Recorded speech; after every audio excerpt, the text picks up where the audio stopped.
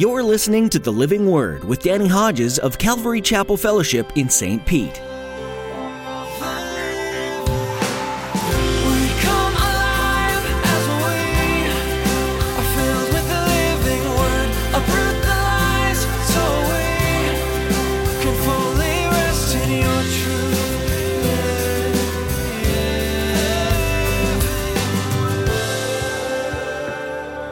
He's patient with you, not wanting anyone to perish, but everyone to come to repentance. You realize that God doesn't want anybody to be damned? God doesn't want anybody to be judged. God doesn't want anybody to go to hell. The Bible tells us that hell was created for the devil and his angels. God has done and is doing everything He can possibly do that no soul has to be damned, but He will not violate our will. Today, Pastor Danny shows us through Scripture that God has done and is doing everything that He possibly can to ensure that no soul goes to hell. He's a God of justice, but His justice was satisfied when Jesus died on the cross, and He longs for you to be in a relationship with Him. Have you said yes to God? He's already done all the work. He's just looking for a simple yes from you.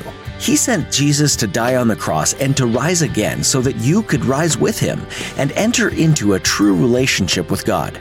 Now here's Pastor Danny in the book of Hebrews chapter 11 with today's edition of The Living Word. To every nation for all generations, together in love, we'll move mountains by faith until all have tasted, seen, and heard the power of the living word.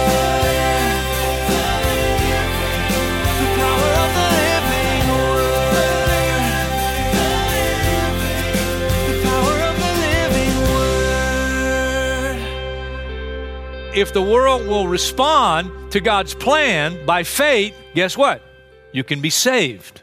You don't have to experience the judgment that He's going to bring. Some people, even professing Christians today, suggest that the judgment in Noah's day was not universal, that it wasn't a universal flood that covered the whole world. It was just more local. Well, that's not what the Bible says. Back to the right again, 2 Peter chapter 3. Beginning in verse 3, first of all, you must understand that in the last days, scoffers will come, scoffing, following their own evil desires. They will say, where's this coming He promised? Ever since our fathers died, everything goes on as it has since the beginning of creation. But they deliberately forget that long ago, by God's word, the heavens existed and the earth was formed out of water and by water. By these waters also, the world of that time was deluged and destroyed. Deluge, it means complete. He's talking about the flood of Noah's day. By the same word, God's word, the present heavens and earth are reserved for fire, being kept for the day of judgment and destruction of ungodly men. After the flood of Noah's day, and God started everything over again through Noah and his family, God said, I'll put my bow in the sky, and that'll be a sign of the covenant I'm making that I'll never again destroy the earth with a universal flood. Every time you see a rainbow, be reminded God's word is true. He will never again destroy the earth in judgment by a universal flood. But He didn't say He wasn't going to destroy the earth again. He said not by a flood. Next time's by fire.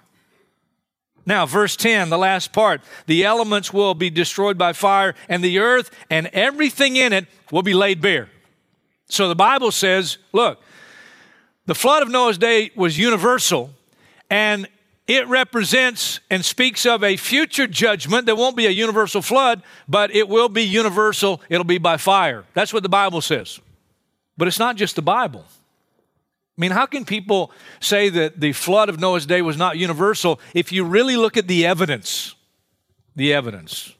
If you read the whole story in the book of Genesis, one of the things we learn is that the flood, when it was complete, and the rain and all had stopped, and the waters from the deep that God sent from below the earth. It's not just rain coming from above, but it's from beneath the earth as well. Once it's complete, the Bible says that it covered the highest mountains over 20 feet. In other words, there's over 20 foot of water over the highest mountain now. That includes Mount Ararat. That was the area where Noah lived and where the ark was built. Mount Ararat is 17,000 feet high. And you had waters over 20 feet above the top of Mount Ararat. Look, scientifically, you cannot have a local flood that covers a mountain over 17,000 feet. It's not possible. The flood lasted 371 days.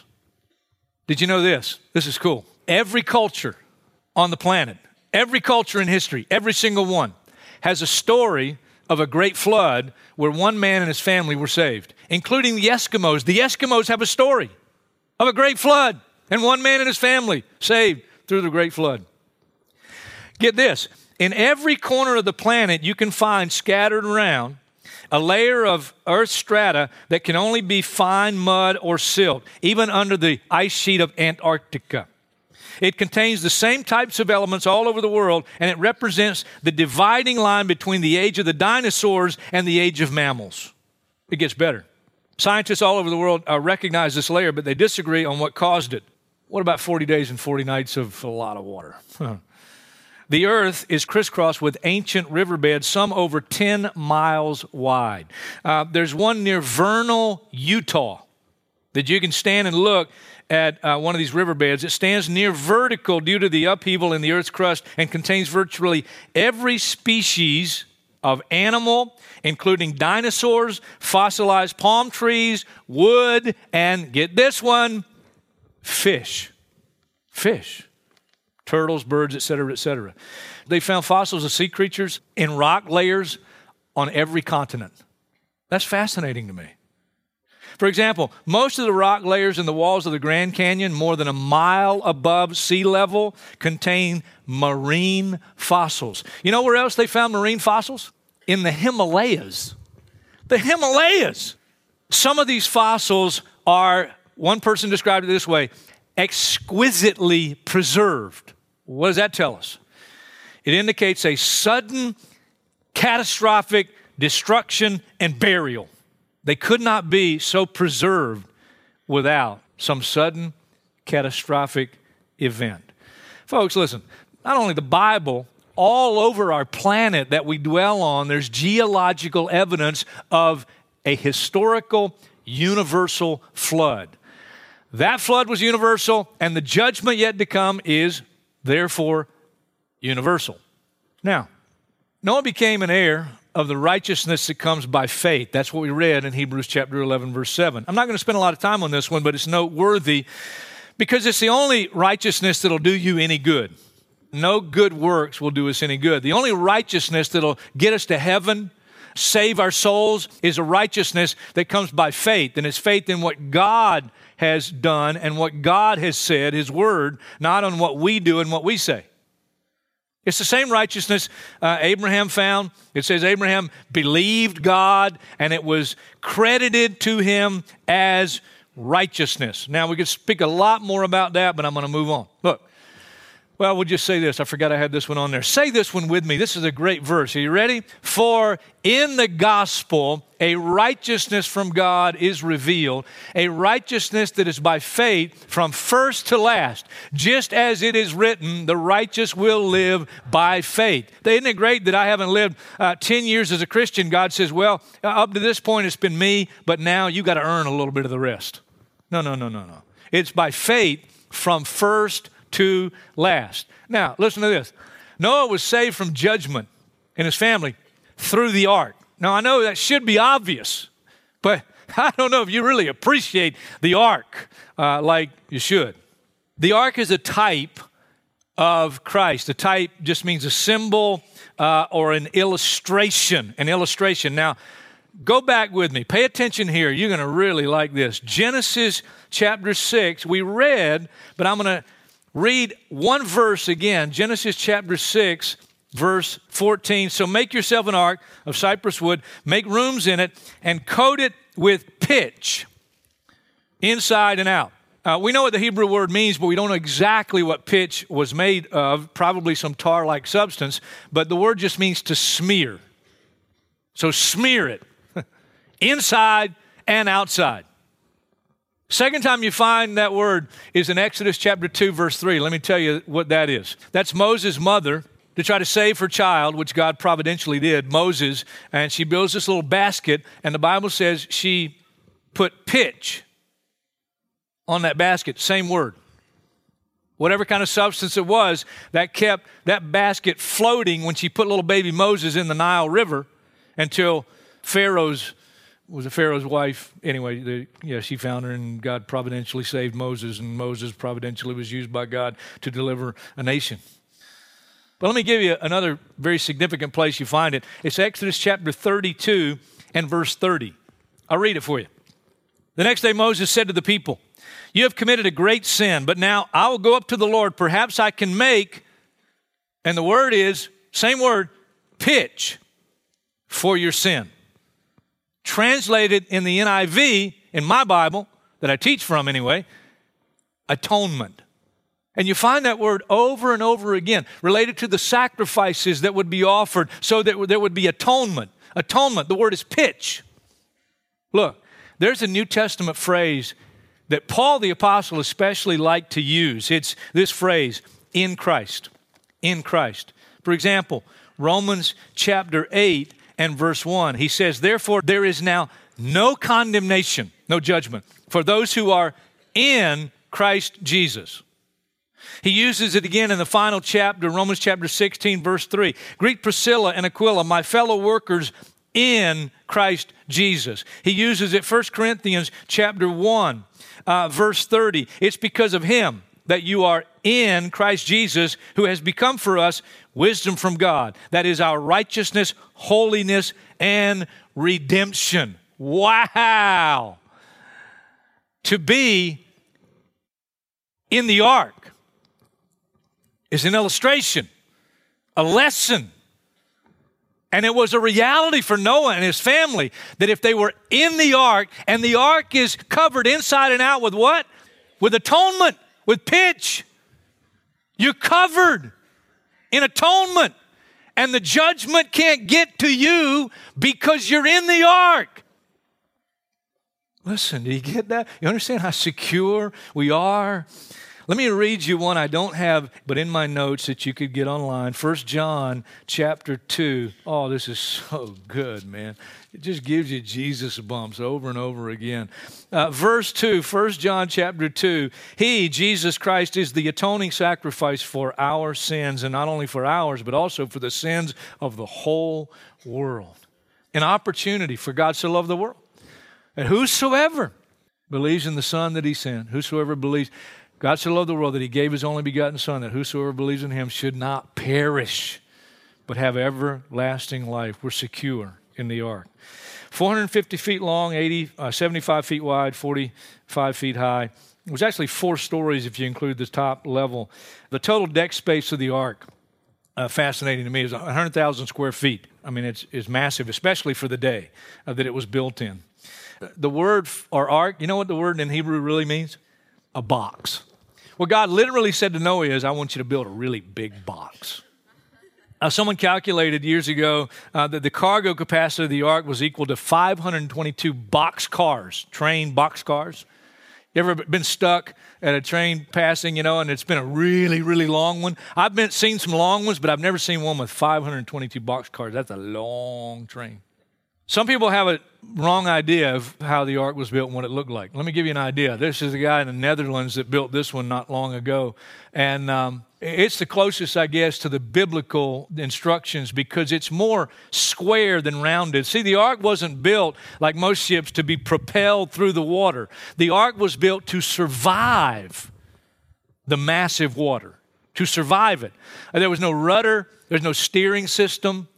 This thing was built just to float in the judgment waters. Not until the early 19th century, 1858, was a ship built even close to the size of the ark. There's hundreds and hundreds of years. And then the ship called the Himalaya was built. It was 240 feet long and 35 feet wide. Later the same year, shipbuilding industry did it. They built a ship called the Great Eastern. It was 692 feet long, 83 feet wide, and 30 feet high. Weighed 19,000 tons. You say, where are you going with this? Well, the shipbuilding industry, in a very short amount of time, relative to history, discovered something on how to build ships. They discovered that if you wanted the most stable ship you could build, you had to build it by a certain ratio between this ratio and this ratio, and the ratio was 6-to-1 to 8-to-1. What does that mean?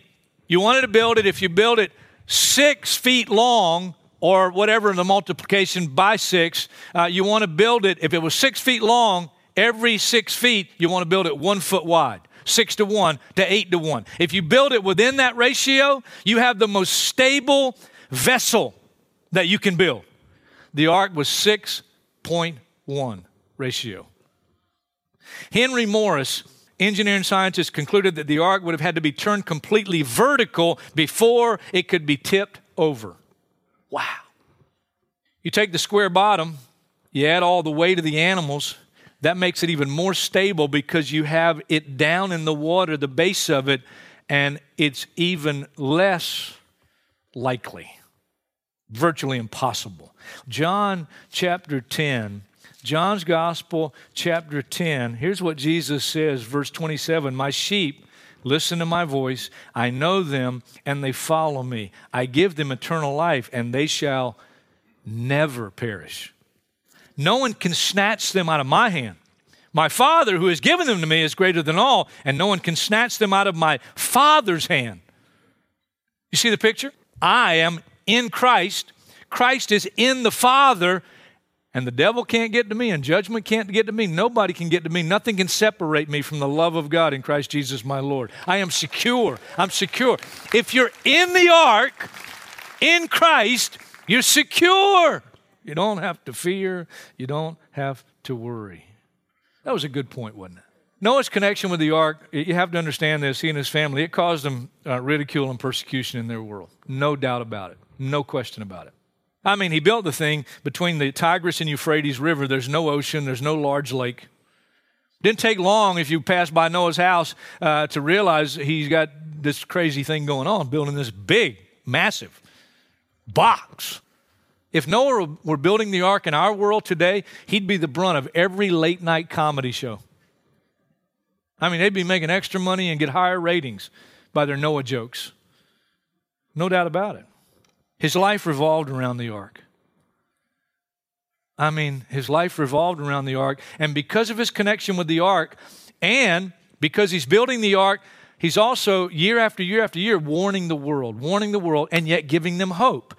Judgment is coming, but God's provided a means to be saved. Our text said this: by faith he condemned the world. What does that mean? Does that mean he was a hellfire and brimstone preacher? Well, he did warn of coming judgment, but what it means is that his life and his message condemned the world. Let me put it another way.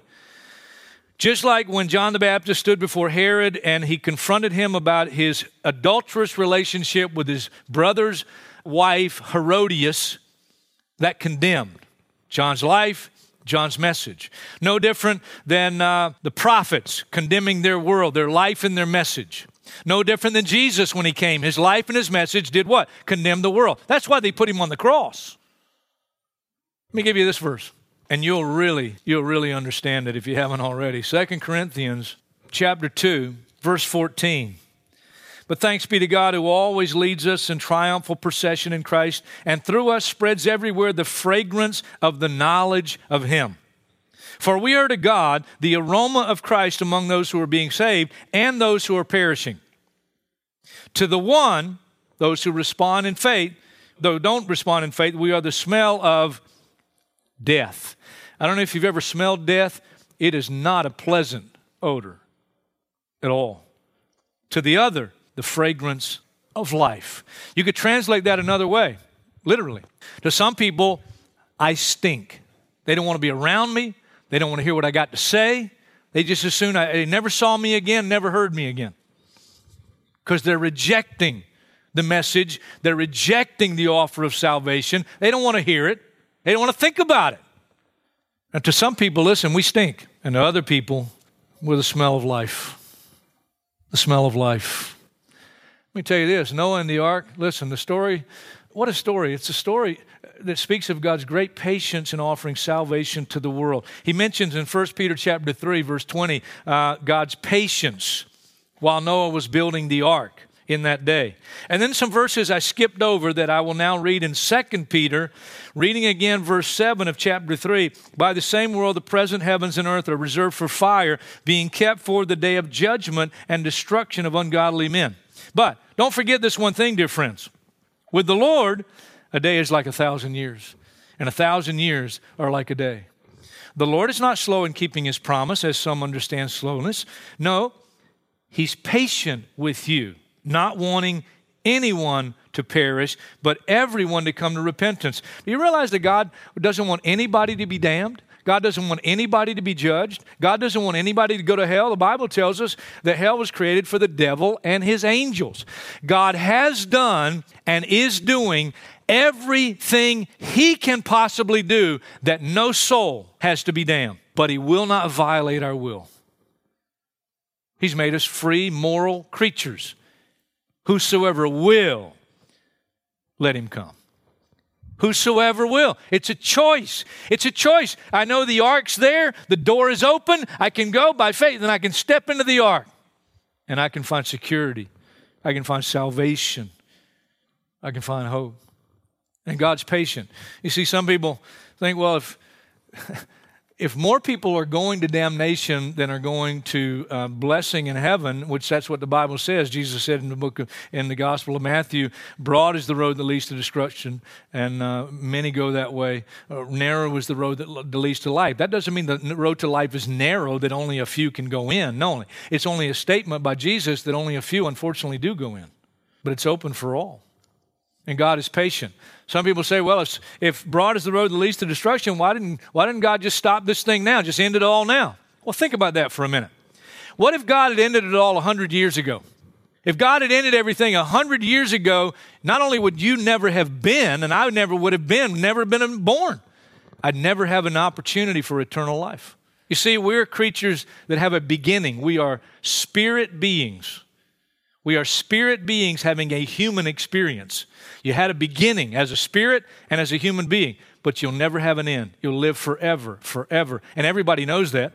Everybody knows that. You know it deep within because Ecclesiastes 2:11 says God has set eternity in the heart of man. We know that. That's why we're afraid to die. If you don't come to salvation, you're afraid to die. And so listen, the reason God is still waiting and the reason judgment hasn't fallen up until today is because he wants everybody to be saved. Everybody to be saved. I hate to end it on a sad note, but it'll get better in a minute. The story of the ark is a sad commentary on how few receive the salvation God offers to the world. 1 Peter chapter 3, verse 20 says, in it, the ark, only a few people, 8 in all, were saved.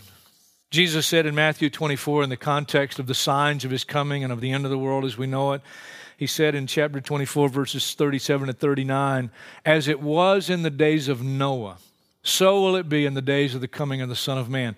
Because up until the day Noah entered the ark and the judgment came, people were eating and drinking, marrying and giving in marriage, up until the day the judgment fell.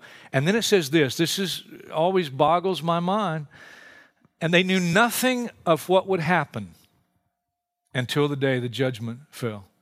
That means nobody told them? No, Noah had been telling them for 120 years. They just ignored it. They didn't pay attention. That's what it means. Noah had been warning, and then he had been displaying right there. Look, there's hope. There's hope. All you got to do is respond in faith and come get in the ark, and you can be saved. And so few, unfortunately, responded.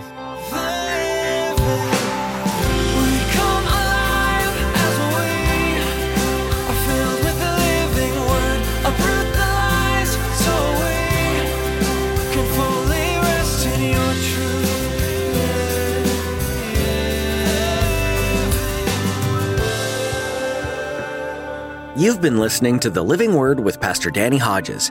The Living Word is a ministry of Calvary Chapel Fellowship in St. Petersburg, Florida. People having idols might seem like an outdated idea, but the truth is, people have all kinds of idols these days. It might not be a carved image or something that you literally bow down to, but what about your priorities? It could be sports, or that TV show that you just can't miss, or anything that takes your focus away from God and is put in a higher standing than Him. The book of Hebrews is great at highlighting how God should be in that top priority spot, and if anything else takes His place, then it's an idol. Do you see these areas in your life today? Well, we all have things that we need help to keep in check, and Hebrews provides a solid reminder of who God is and how nothing else can compare. We're so glad that you've taken the time to listen today. Here at The Living Word, we'd love for you to pray for this ministry. We always want to make sure that we're seeking Jesus first, just like Hebrews focuses on. We need God's guidance, so would you pray that we'd always recognize His voice? Thanks so much for praying. If you'd like to connect with us in person, check out ccfstpete.church for our service times. Thanks for tuning in today. We hope that you'll join us again next time to hear another message from this study in the book of Hebrews, right here on The Living Word.